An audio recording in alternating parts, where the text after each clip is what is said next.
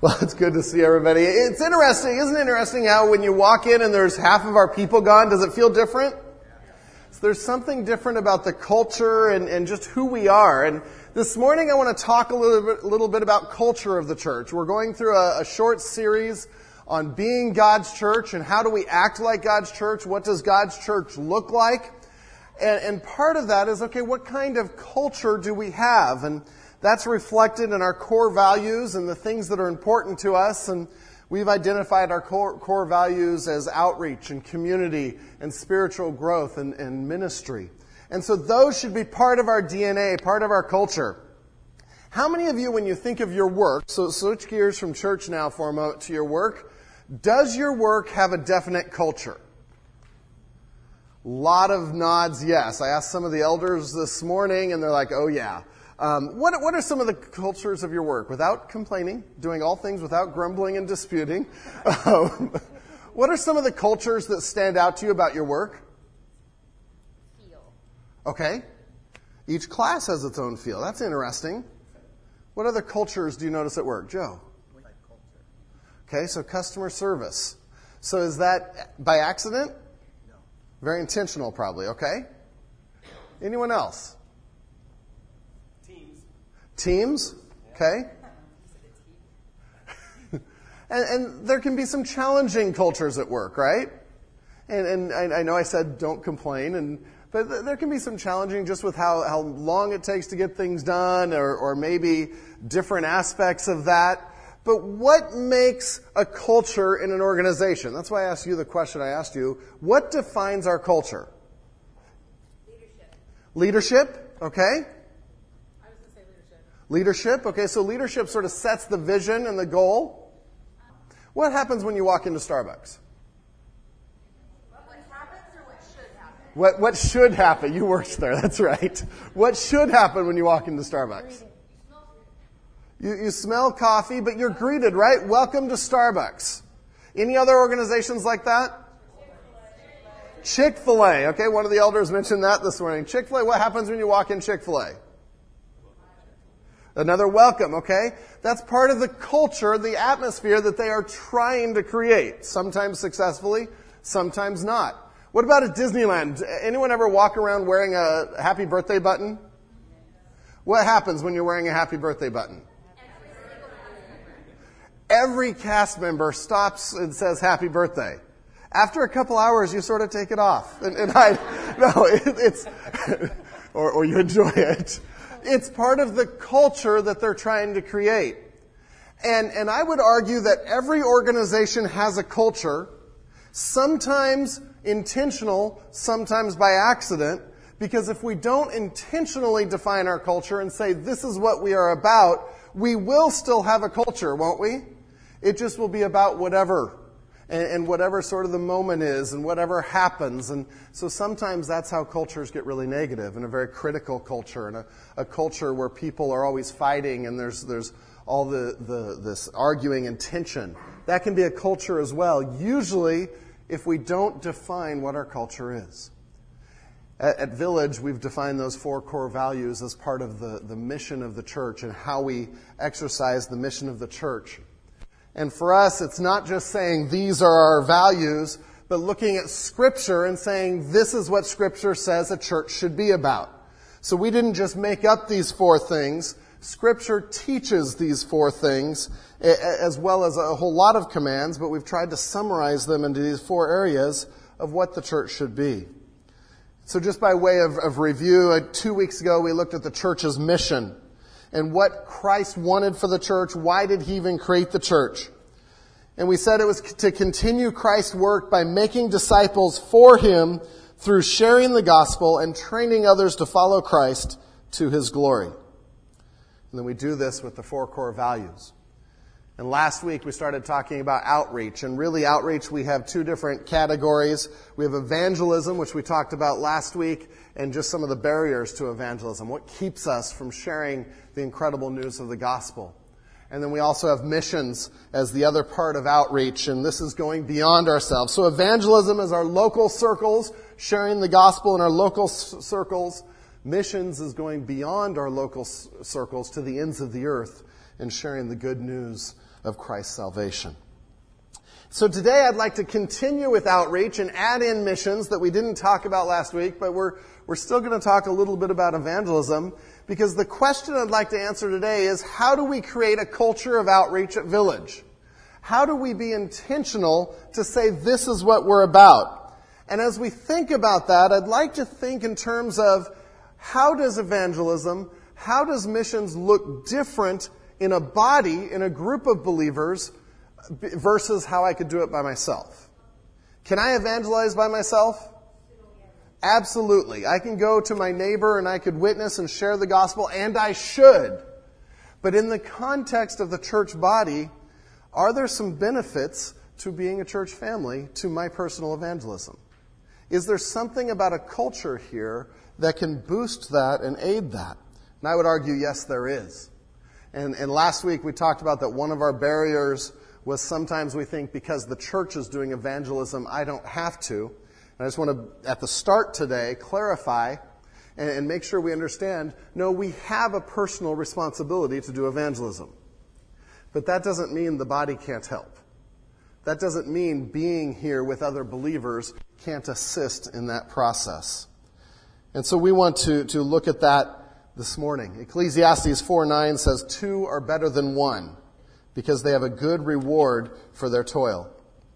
For if they fall, one will lift up his fellow.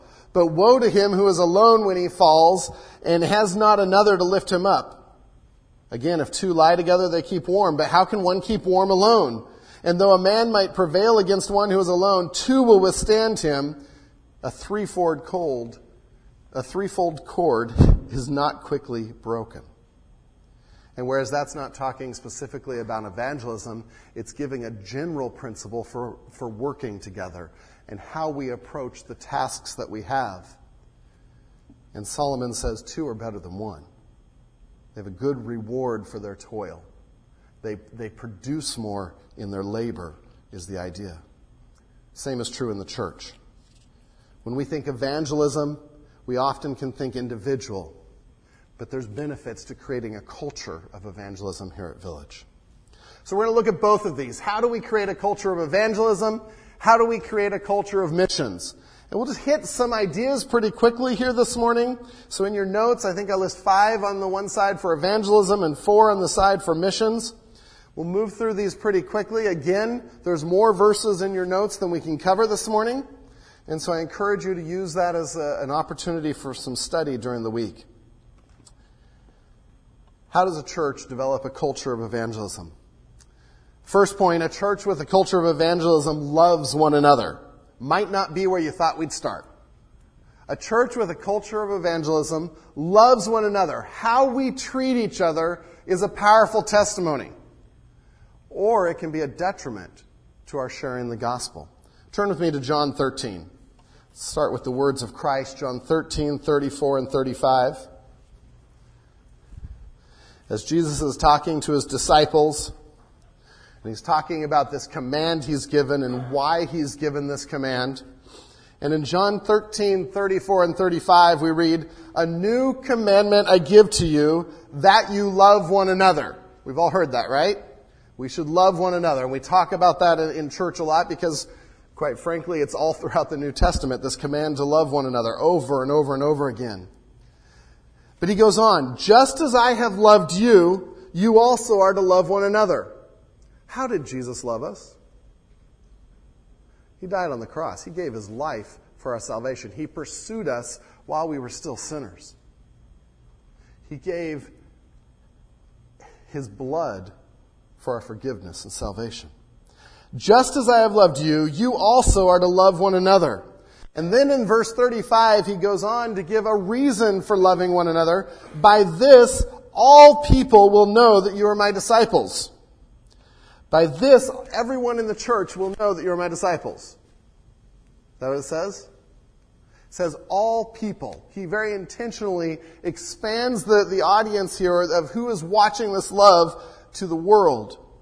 "By this, all people will know that you are my disciples if you have love for one another." And so if we're to talk about how do we create a culture of evangelism here at Village that Reaching people with the gospel is a priority. It's important to us. One of the ways we do that, according to Jesus, is we show love to one another. If we aren't in community, if we aren't here, it's very hard to show that we love one another. So we've got to be together and we've got to be caring about each other because we want to show Christ to a lost world. In 1 John 4, 7 and 8, same author, he says, "Beloved, let us love one another, for love is from God, and whoever loves has been born of God and knows God. And anyone who does not love does not know God, because God is love." And he's tying love for one another with whether or not we've experienced God's love. But then down in verse 11 he goes on, "Beloved, if God so loved us, we also ought to love one another." And then he throws in this weird statement there, which I think ties back to the John passage. No one has ever seen God. Now, I know we were just talking about love. Why are we changing the subject? No one has ever seen God, but then he comes back to that. If we love one another, God abides in us, and his love is perfected or made complete or made visible in us. And he's saying the same thing that Jesus said in John. He's saying no one's seen God, but by our ability to love each other, by the care we show for one another, we are showing his love to a lost world. I think this is exciting because, again, when I think of evangelism, I personally, like I shared last week, go to some of the barriers in my mind, but I'm thinking I can love the body. I can love people. Now, that's not evangelism in its entirety. It's creating a culture of evangelism. How do we love each other? How do we really care? And that may be all the way from Sunday morning, noticing who's around, noticing who's just in need of an encouraging word, noticing who's in need of prayer. But it comes to some tangible ways. Think of loving your family. It's not just, I see you once a week and say hi. When you love your family, you're caring about their needs and you're meeting those needs. You know, one of the things that I've seen God use at Village is the meals that we give for those that have been in the hospital or for those incapacitated in some way. And I've heard that some of the people that have gotten meals have told some of their neighbors or coworkers about it. And the coworkers have said, wow, that's really different that a church would do that people would do that for you. They must really care about you. And it's opened doors to being able to talk about the gospel and talk about the love of Jesus Christ. I know one of you that goes to one of our community groups was talking about walking up to community group one night and passing some neighbors. And two neighbors were talking, and one's like, "Hey, what's going on over at so-and-so's house?" You know how neighbors are, always looking out the blinds and spying on the neighborhood. "What's going on over there?" And the other neighbor, who isn't a believer, said, "Oh, they have a Bible study every week." Think about that. Think about what just getting together and caring for one another means. People notice. People that visit here that may need Jesus Christ will notice how we treat each other. So we need to pay attention to that. It matters. The attitude I come on Sunday morning with matters. It matters not only to our community here, but it matters to sharing the gospel with others. So we love one another, and we show Christ's love that way, because people will know we are his disciples. Second thing that a church with a culture of evangelism does is it encourages and supports each other in our mission to make disciples. Encourages and supports each other in our mission to make disciples. I think of the Ecclesiastes passage that I read earlier, that two are better than one. Because there's just something about doing a task together, right? I can send one of my kids out, or my wife will send them out to weed a flower bed, and if they're by themselves, that task feels like it takes forever, doesn't it? I mean, it can be 4 hours, and they think they're 10 or 20 after that because it's taken so long. But if we send two out and get them to focus on the task, it's so different. It's a lot more fun, and they get it done quicker. And there's this sense that when we're doing something with someone else that is so encouraging.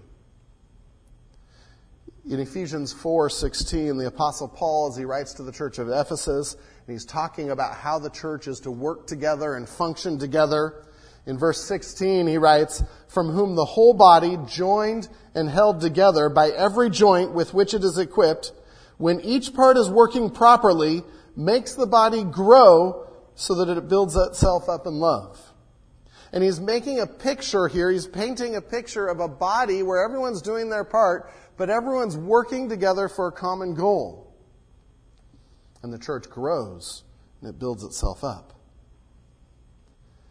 And so a church that has a culture of evangelism encourages and supports each other in our mission to make disciples. How do we do that? How do we encourage people? Some ideas. We're a smaller group today. You can talk. How do we encourage each other in the act of evangelism? How would you be encouraged? For someone else to share their efforts, right? It doesn't even have to result in someone coming to Christ, but when someone says, "Hey, I talked to so-and-so about the gospel," and even if they say, "Will you pray for them?" and they tell the story, it makes me want to go and do the same thing. It's great. And so by sharing and talking about evangelism and what we're trying to do, it can be huge. Absolutely. Being mentored or being taken along to see how it's done. Again, doing it together like that. Someone else. Absolutely. We praise what's important to us, right? And so by praising them, we're showing this is important. This is the culture that we want to create here. Absolutely. Interacting with those that others are evangelizing to. That is huge, and that's part of how we help each other evangelize. We'll expand on that in a moment, but that is a huge encouragement. See, as we encourage one another, it has this snowball effect. As we share our stories, it encourages others to share, and then they share their stories because we get excited about it. It builds some momentum. And that's what we want to have for a culture of evangelism. I love seeing on Facebook, one of our members this week posted, "Hey, I shared the gospel with so-and-so. They didn't respond, but will you pray?" And I'm like, yes! Oh, absolutely, I'll pray. This is exciting. It made me think of who can I be sharing the gospel with. We need to celebrate those efforts to share the gospel. See, if we're encouraging and supporting one another, we have to love Jesus, we have to love the gospel, and we have to be burdened for the people that need Christ. And then we'll share together and encourage one another in that way. Encouraging one another also means holding each other accountable. Sometimes you might go to someone and say, "Hey, I'd like to share with so-and-so at work. I don't know if I can come up with the words. I don't know how I can, transition to the blue pen like we talked about last week and just do it. Just talk about the gospel." And you can be praying for them. And when we are in community, we encourage each other by bringing that up. "Hey, how did it go? Were you able to share the gospel?" Iron sharpens iron. God used my kids to do that for me on vacation. And I told some of you this story, but we're camping up in the Sierras, and camping to me with my family is the time to get away, right? And nobody better talk to me. Except my family. They're good. Nobody else. And so we're camping, and right next to us is this spot with this family that has 3 kids. Mark's age, Jeffrey's age, Alicia's age. 2 boys and a girl. What a coincidence. And it was like magnetic attraction. They were in our sight the whole time, in our sight, and they wouldn't stop talking. Right? And I'm getting frustrated. I'm on vacation. And the next day, I'm in the trailer trying to get the heater working so we can survive another night. And we're listening outside to the kids playing, and one of our kids says, "Hey, do you know God?" And Susie and I stop, and we're like, "Oh yeah, we know God." "Oh, do you go to church?" And they had this whole spiritual discussion. And the Holy Spirit stomped on my heart and said, "You weren't even looking for this." And He used my kids to encourage me to think in terms of evangelism. We were talking to our kids that night. We're like, wow, how did you do that? And one of my kids said, Dad, the first day when we met them, that might have been a little awkward, but we've known them a whole day now. And if you can't talk about God after a day, there's a problem. And I've got to say, they didn't get that from me because I have some barriers there. But God used my kids to encourage me and challenge me. We had a great discussion with the family and the parents the next day about church and God, and it wouldn't have happened without my kids. Same is true in the church body. We do that for each other. By sharing our stories, we encourage each other to break through those barriers, to get out of our shells, and to share the good news of the gospel with others. A church with a culture of evangelism encourages and supports each other in our mission. Third thing that a church with this culture does is prays for each other to share the gospel and for those they shared with. Prays for each other to share the gospel and for those they shared with. I want to turn to a passage we looked at last week, but look at again Ephesians 6, verse 18. Ephesians 6, verses 18 through 20. And this is the Apostle Paul as he writes to a church that's very dear to him, the church at Philippi. And he's just talked about the armor of God and being strong for God. And I think of Paul as this incredibly bold man that preaches the gospel throughout the known world, and he did. And this is what he asked them in Ephesians 6:18, like we talked about last week. Praying at all times in the Spirit, with all prayer and supplication. To that end, keep alert with all perseverance, making supplication for all the saints. So he gives a general principle of prayer. And then in verse 19, and also for me. He says, pray for me too, that words may be given to me in opening my mouth boldly to proclaim the mystery of the gospel, for which I am an ambassador in chains, that I may declare it boldly as I ought to speak. Paul is saying, pray for me. That God will give me words, that I'll be bold, that I'll step out of my comfort zone. And I would encourage us to ask each other for that same prayer. Because that's part of how we create a culture of evangelism. Is we say, okay, so-and-so is going to be sharing the gospel. Their heart is for their neighbor. I am going to start praying for them every day, that they will have an opportunity to share with their neighbor. See, at the heart of this is the question that we've asked before. Do we believe that prayer actually works? Or is it just an afterthought to the process? Oh, Pastor Ron's saying that to make this a little more spiritual. Or does it actually do something? And we know from Scripture it does, and God hears it and He answers. And so if we're to have a culture of evangelism, we should be praying for each other to evangelize. And praying specifically. That might mean we have to let someone know the names of someone we're trying to reach out to. I encourage you, husbands, pray with your wives, pray with your families for your neighbors, for some of the people on your list. And then watch God work. A church with this culture prays for each other to share the gospel. Fourth thing there is finds ways to help each other evangelize. If we're to have a culture of evangelism, we're going to find ways to do it together. Like Jim and Debbie were saying, it can be this process of meeting someone that someone else is trying to evangelize and share the good news of the gospel with, and being friendly with them and engaging them. That's happened at some of our Super Bowl parties where some of you have invited people from church and then a couple of other people. Just a wonderful time of engaging each other. We are helping each other evangelize. Flip just back, to the right in Philippians, to Philippians 1:27. Sorry, the last one was in Ephesians to Ephesus. This is Philippians.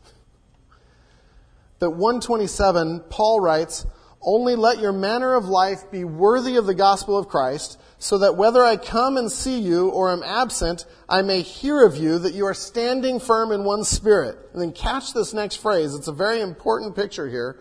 With one mind, striving side by side for the faith of the gospel, with one mind striving side by side, and he uses an athletic metaphor here of a team and team sports where the team is executing the sport together. And he says we're on the same team, and it should be about teamwork, not the individual. Imagine baseball with one guy on the team. Unless you're Clayton Kershaw, you're probably going to lose. Those of you baseball fans, you know I'm right. It's a team effort, and that's the metaphor he's using here, with one mind striving side by side for the faith of the gospel. And a lot of discussion of what that means for the faith of the gospel.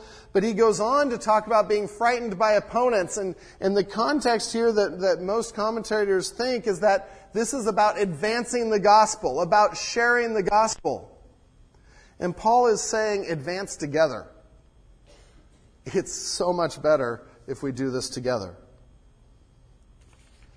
Pull together as one. We see that come up a little later in Philippians 4:3 when two women aren't and they're disagreeing. And he says we're to be side by side in our efforts. And so we think about this. We think evangelism is so individual, but it's about coming together to help each other do this. Some of you at work have guys or girls you work with that don't know Christ, and you're trying to reach them with the gospel. That's something that, how can we do that together? That's where the prayer comes in that we talked about. We can be praying for you. We can be encouraging you. When two or three come together and talk about that and pray about it, you can share ideas. Well, this is how this could work. This is where events can come in, like we talked about with the barbecue at Memorial Day and with the Super Bowl party. When we have events that we're inviting people into our homes, invite a couple people that you want to share Christ with, along with believers. And let's work together to make those relationships. It's also how we show our care for each other.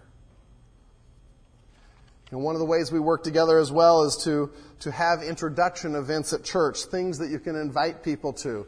The Christmas luncheon is a great thing to invite people to. The kids program at Christmas time. Everyone loves to come see kids do a play. I would already be thinking 3 months from now, who am I going to invite? Who can I bring to that? And that's the way we work together because our goal is to reach people with the gospel of Christ. A church with a culture of evangelism finds ways to help each other evangelize. Don't just go it alone. Let's find ways to work together. Imagine what happens if a group of guys go over and someone in a neighborhood, they help them out with a project on their house. Maybe you, maybe a neighbor. And they just come together and do this task, show Christ's love, and leave. It's a way we work together to open doors for the gospel. Finally, number 5, a church with a culture of evangelism welcomes non-Christians searching for Christ. Welcomes non-Christians searching for Christ. And this is one that I think the pendulum can go too far. We have to be careful because, as I've said, the church is for believers. The church is where we will train and worship together, and we will study God's Word together, so we won't water that down. But the church also is a place where non-believers may be invited. They may come. And so it's not that we change the message, but what kind of people are we when they come? One author said, wouldn't it be great if you could bring someone to church and say, this is Bob. He's checking out Christianity. I don't know if we have any Bobs here this morning. This is Bob. He's checking out Christianity. And then people respond like, oh, that's great. Do you have any questions? Hey, let me know if you have any questions. Love for you to worship with us and just find out a little bit more about God. That's a culture of evangelism where we begin to support each other's efforts. We're willing to show hospitality, engage in questions. Not just be friendly, but be friends for the purpose of sharing the gospel. In our community groups, there's an open chair at community groups, and that's an open chair for anyone in the church to come, but it's also a great opportunity for if someone wants to bring a neighbor and let them experience what Christian community looks like, what truly studying God's Word looks like. You never know what can happen. Last week I asked how many of you accepted Christ in different ways. One of the ways that I didn't mention, but I know we have several here, is just by coming to church and hearing God's word and watching God's people worship. We've had a number of people here accept Christ that way. You never know what happens if we have this culture where we are looking to share Christ with them. It's a culture of evangelism. Let me switch gears for the next 10 minutes to what about a missions culture? And it's still, how do we reach people with the gospel? How do we reach people with Christ? But I just want to add on to what we've talked about. How do we do this in the context of the world? And turn back to Acts 13.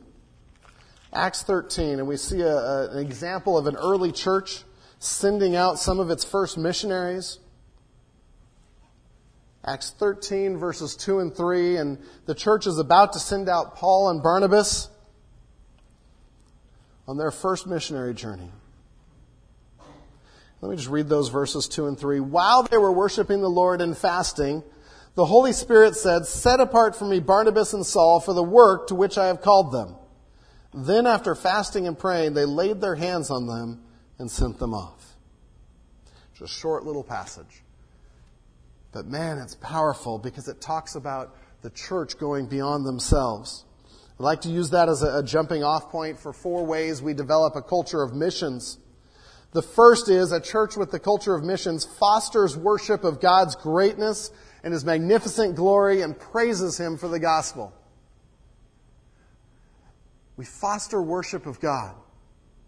That's where it has to start, because then our focus is on who Christ is, who God is, His greatness. Did you notice at the beginning of the Acts 13:2 passage, what were they doing when God called out missionaries? They were worshiping. They were worshiping. Because when our hearts are about worship, then our hearts are about the glory of God and praising Him. And once our hearts are aligned with God and who He is and what His desires are, we realize His desire is for people to worship Him from all corners of the world, from all nations and tribes and peoples. And if there are still people that aren't worshiping God, our desire will be for them to worship. One author wrote, "Missions exist because worship doesn't." And I love that phrase. Missions exist because worship doesn't. And as long as there's people on the face of this planet that don't worship our Lord and Savior, we're going to care about missions. That's what we're going to be about. And that's where it started for them. They were worshiping the Lord, they were fasting, and then God directed them to missions. Just a couple of other verses, Psalm 96, 3 and 4. And we can see this throughout Scripture, but 3 and 4 says, "Declare His glory among the nations, His marvelous works among all peoples." And we see God's heart is for all people to see His glory. "For great is the Lord and greatly to be praised. He is to be feared above all gods." John 1:14, talking about the incarnation, "And the Word became flesh and dwelt among us, and we have seen His glory. Glory is of the only Son from the Father, full of grace and truth." And God was revealing His glory to the world through His plan of salvation.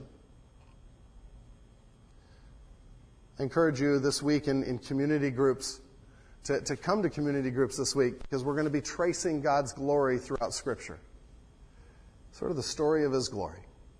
And seeing how His desire is for His glory to spread throughout the earth. When we catch that, we can't help but care about missions. So again, this may not seem like it's about missions, but if we're a worshiping church, we're a church that will care about the lost. It's that important. A church with a culture of missions, secondly, works together to send missionaries well.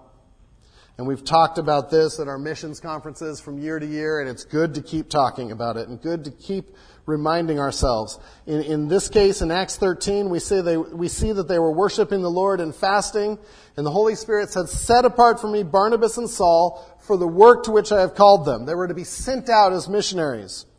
Then after fasting and praying, they laid their hands on them and sent them off.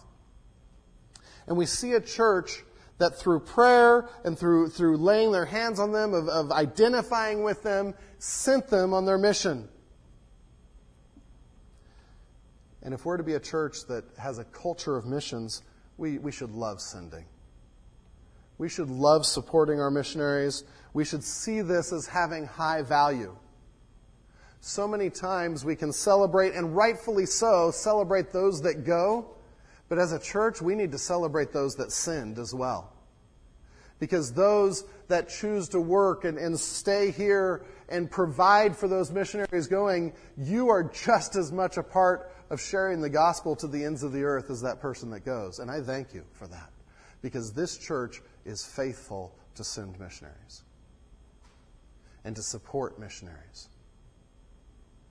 And that's part of God's heart for missions here. That's part of our culture of missions here. We should send well. Again, when I think of, okay, could I send a missionary by myself? That's a lot harder to do. I probably don't make enough to send a whole missionary to the field, right? Probably no one here does. Otherwise, I would have nothing and they would have it. So we pool our resources. This is one of those things we can do together better than we can individually. And churches pool their resources. And so we just sent Matt out, and he has support from a variety of different sources. We sent Joelle out, and she has support from various churches, various individuals, but our church as well, a chunk of her support. Fred and Cinda we've sent out. And those are examples of this church sending well. And I put in your notes three words to remember when sending: prayer, support, and encouragement. To send well is to pray for them, to support them, to encourage them. Prayer being more than just, oh, I pray for so-and-so. I pray for Mario and Lancy. God help them have a good day. No, prayer meaning we regularly remember our missionaries. We pray for boldness for them, as Paul requested, we looked at. We pray for opportunities for the gospel. I challenge you to be serious about praying for our missionaries. Maybe a real practical way to this, maybe choose one missionary a day. One missionary a day. Pray for them for 3 to 5 minutes that morning. Maybe it's Joelle one day. Maybe it's the Pinas one day. Maybe it's the Napolis one day. Maybe it's Rancho Santa Marta one day. But just take 3 to 5 minutes every morning and pray for a different one.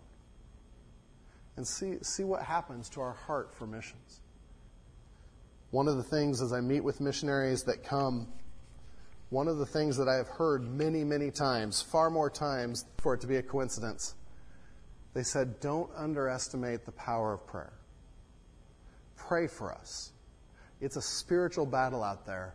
We need you on your knees for us. Let's pray for our missionaries.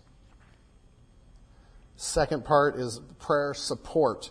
And we saw this as they sent them off. When you sent someone off in this culture, you sent them with enough supplies to get to their next destination.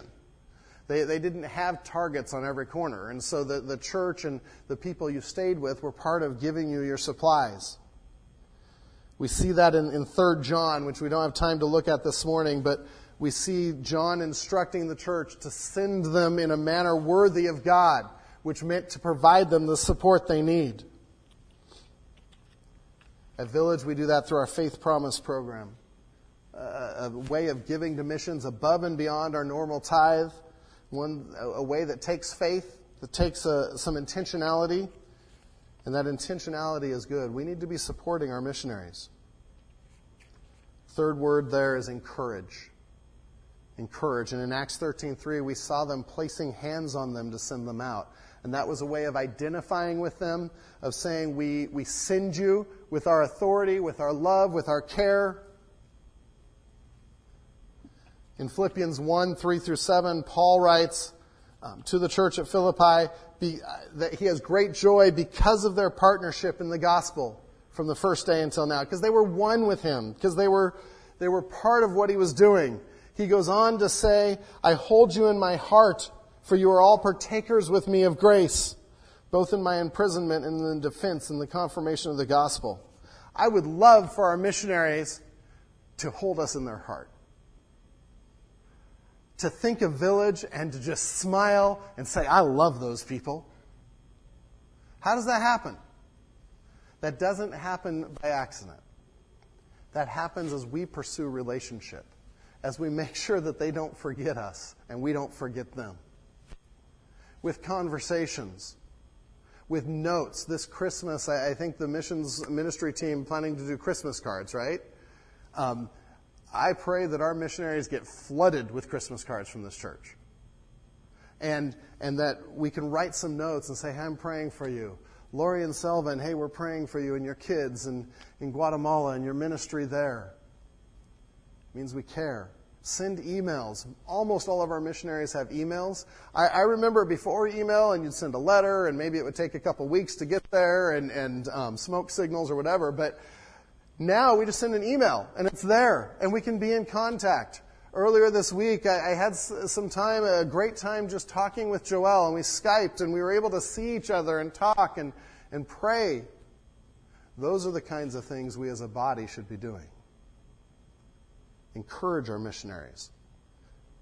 Way to think about that is make them part of your family. How will you make them part of your family? Send them pictures. Pictures of your kids. Make them part of the life of your family.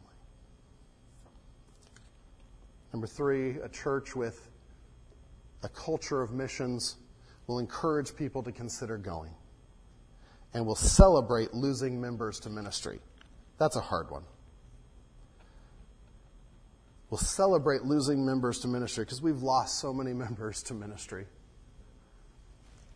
And I hate to see them go, and I love to see them go. That make sense? Because they're family. And I know that they could be in ministry here, but if God has called them to minister to a lost and dying world, go. Go with our blessing. We celebrate you. We encourage people going and celebrate losing members to ministry. Paul and Barnabas went. The church was willing to send, but Paul and Barnabas had to say yes. I imagine the church prays for them, lays hands on them, they go out and say, actually, we're not going. No, they were willing to go. And so part of being a church with a missions mindset is, do we have people willing to go? And maybe it starts with some short-term trips. Maybe it starts with something like going down for the weekend to Rancho Santa Marta on a work trip, which just happens to be happening in 4 weeks. See Cookie if you're interested. Maybe it means going on a Yugo trip, which some of our youth have gone, where you're putting on Vacation Bible School and doing messages. Some of you went to Uganda this summer, and some of you went to Endicott this summer. Just so many different options. I think figuring out if God is calling me to go means starting with small things like that. And seeing, maybe God wants me to go. You never know. You might be the next missionary we send. As a church, we want to encourage people to consider going. And finally, number 4, if we're to have a culture of missions, we need to be a church that rejoices when people come to Christ. Throws a party when people comes to Christ, gets excited about it, and long for the rest of the world to hear. It's interesting because in the Acts 13 passage, they send them off, and the very next thing is where they went, and they got to proclaim the Word of God. They fulfilled the purpose.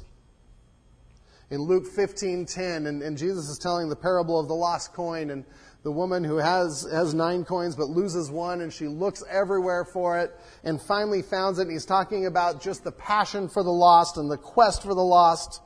And he says, just so I tell you, there is joy before the angels of God over one sinner who repents. That's his conclusion. If even one sinner repents, the angels are just throwing a party. And I pray we do too. It's why I love baptisms and hearing people's testimonies. We can celebrate that people have come into the kingdom of God. With missions, we do that by reading the missions reports, by listening to the missions connections that the team gives from time to time. And when one of our missionaries says, so-and-so accepted Christ, oh man, there should be joy. Because that means another person in the kingdom of God. There's news every month from our missionaries of people hearing the gospel and people responding to the gospel. God's word is not dead. It is alive, and people are responding to it. And we as a church want to be passionate about that. Passionate about taking Christ to a lost world. Culture. What kind of culture are we going to have? Part of who we are needs to be a culture of evangelism, that we care about the lost around us, and a culture of missions where we care about the lost in the world, and that we're willing to do something about it together. Let's pray. Lord God, our Father, I thank you for your word, for the challenges of your word. I pray that we would be a culture that is excited about people coming to you, that is diligent about finding ways to bring people to you and to helping each other do that. Lord, help this to be something we talk about, that we get excited about, that means something to us, Lord, because it's your heart. Lord, I pray that this year we would have opportunities to share the gospel, that this week people in this room would have opportunities to share the love of Christ with someone. Lord, I pray that in the next week we hear stories of people and who they're trying to share the gospel with. Lord, that we would care so deeply about people to come to you and to see your glory that it moves us to action. Lord God, make this be part of what our church is about. In Jesus' name, amen.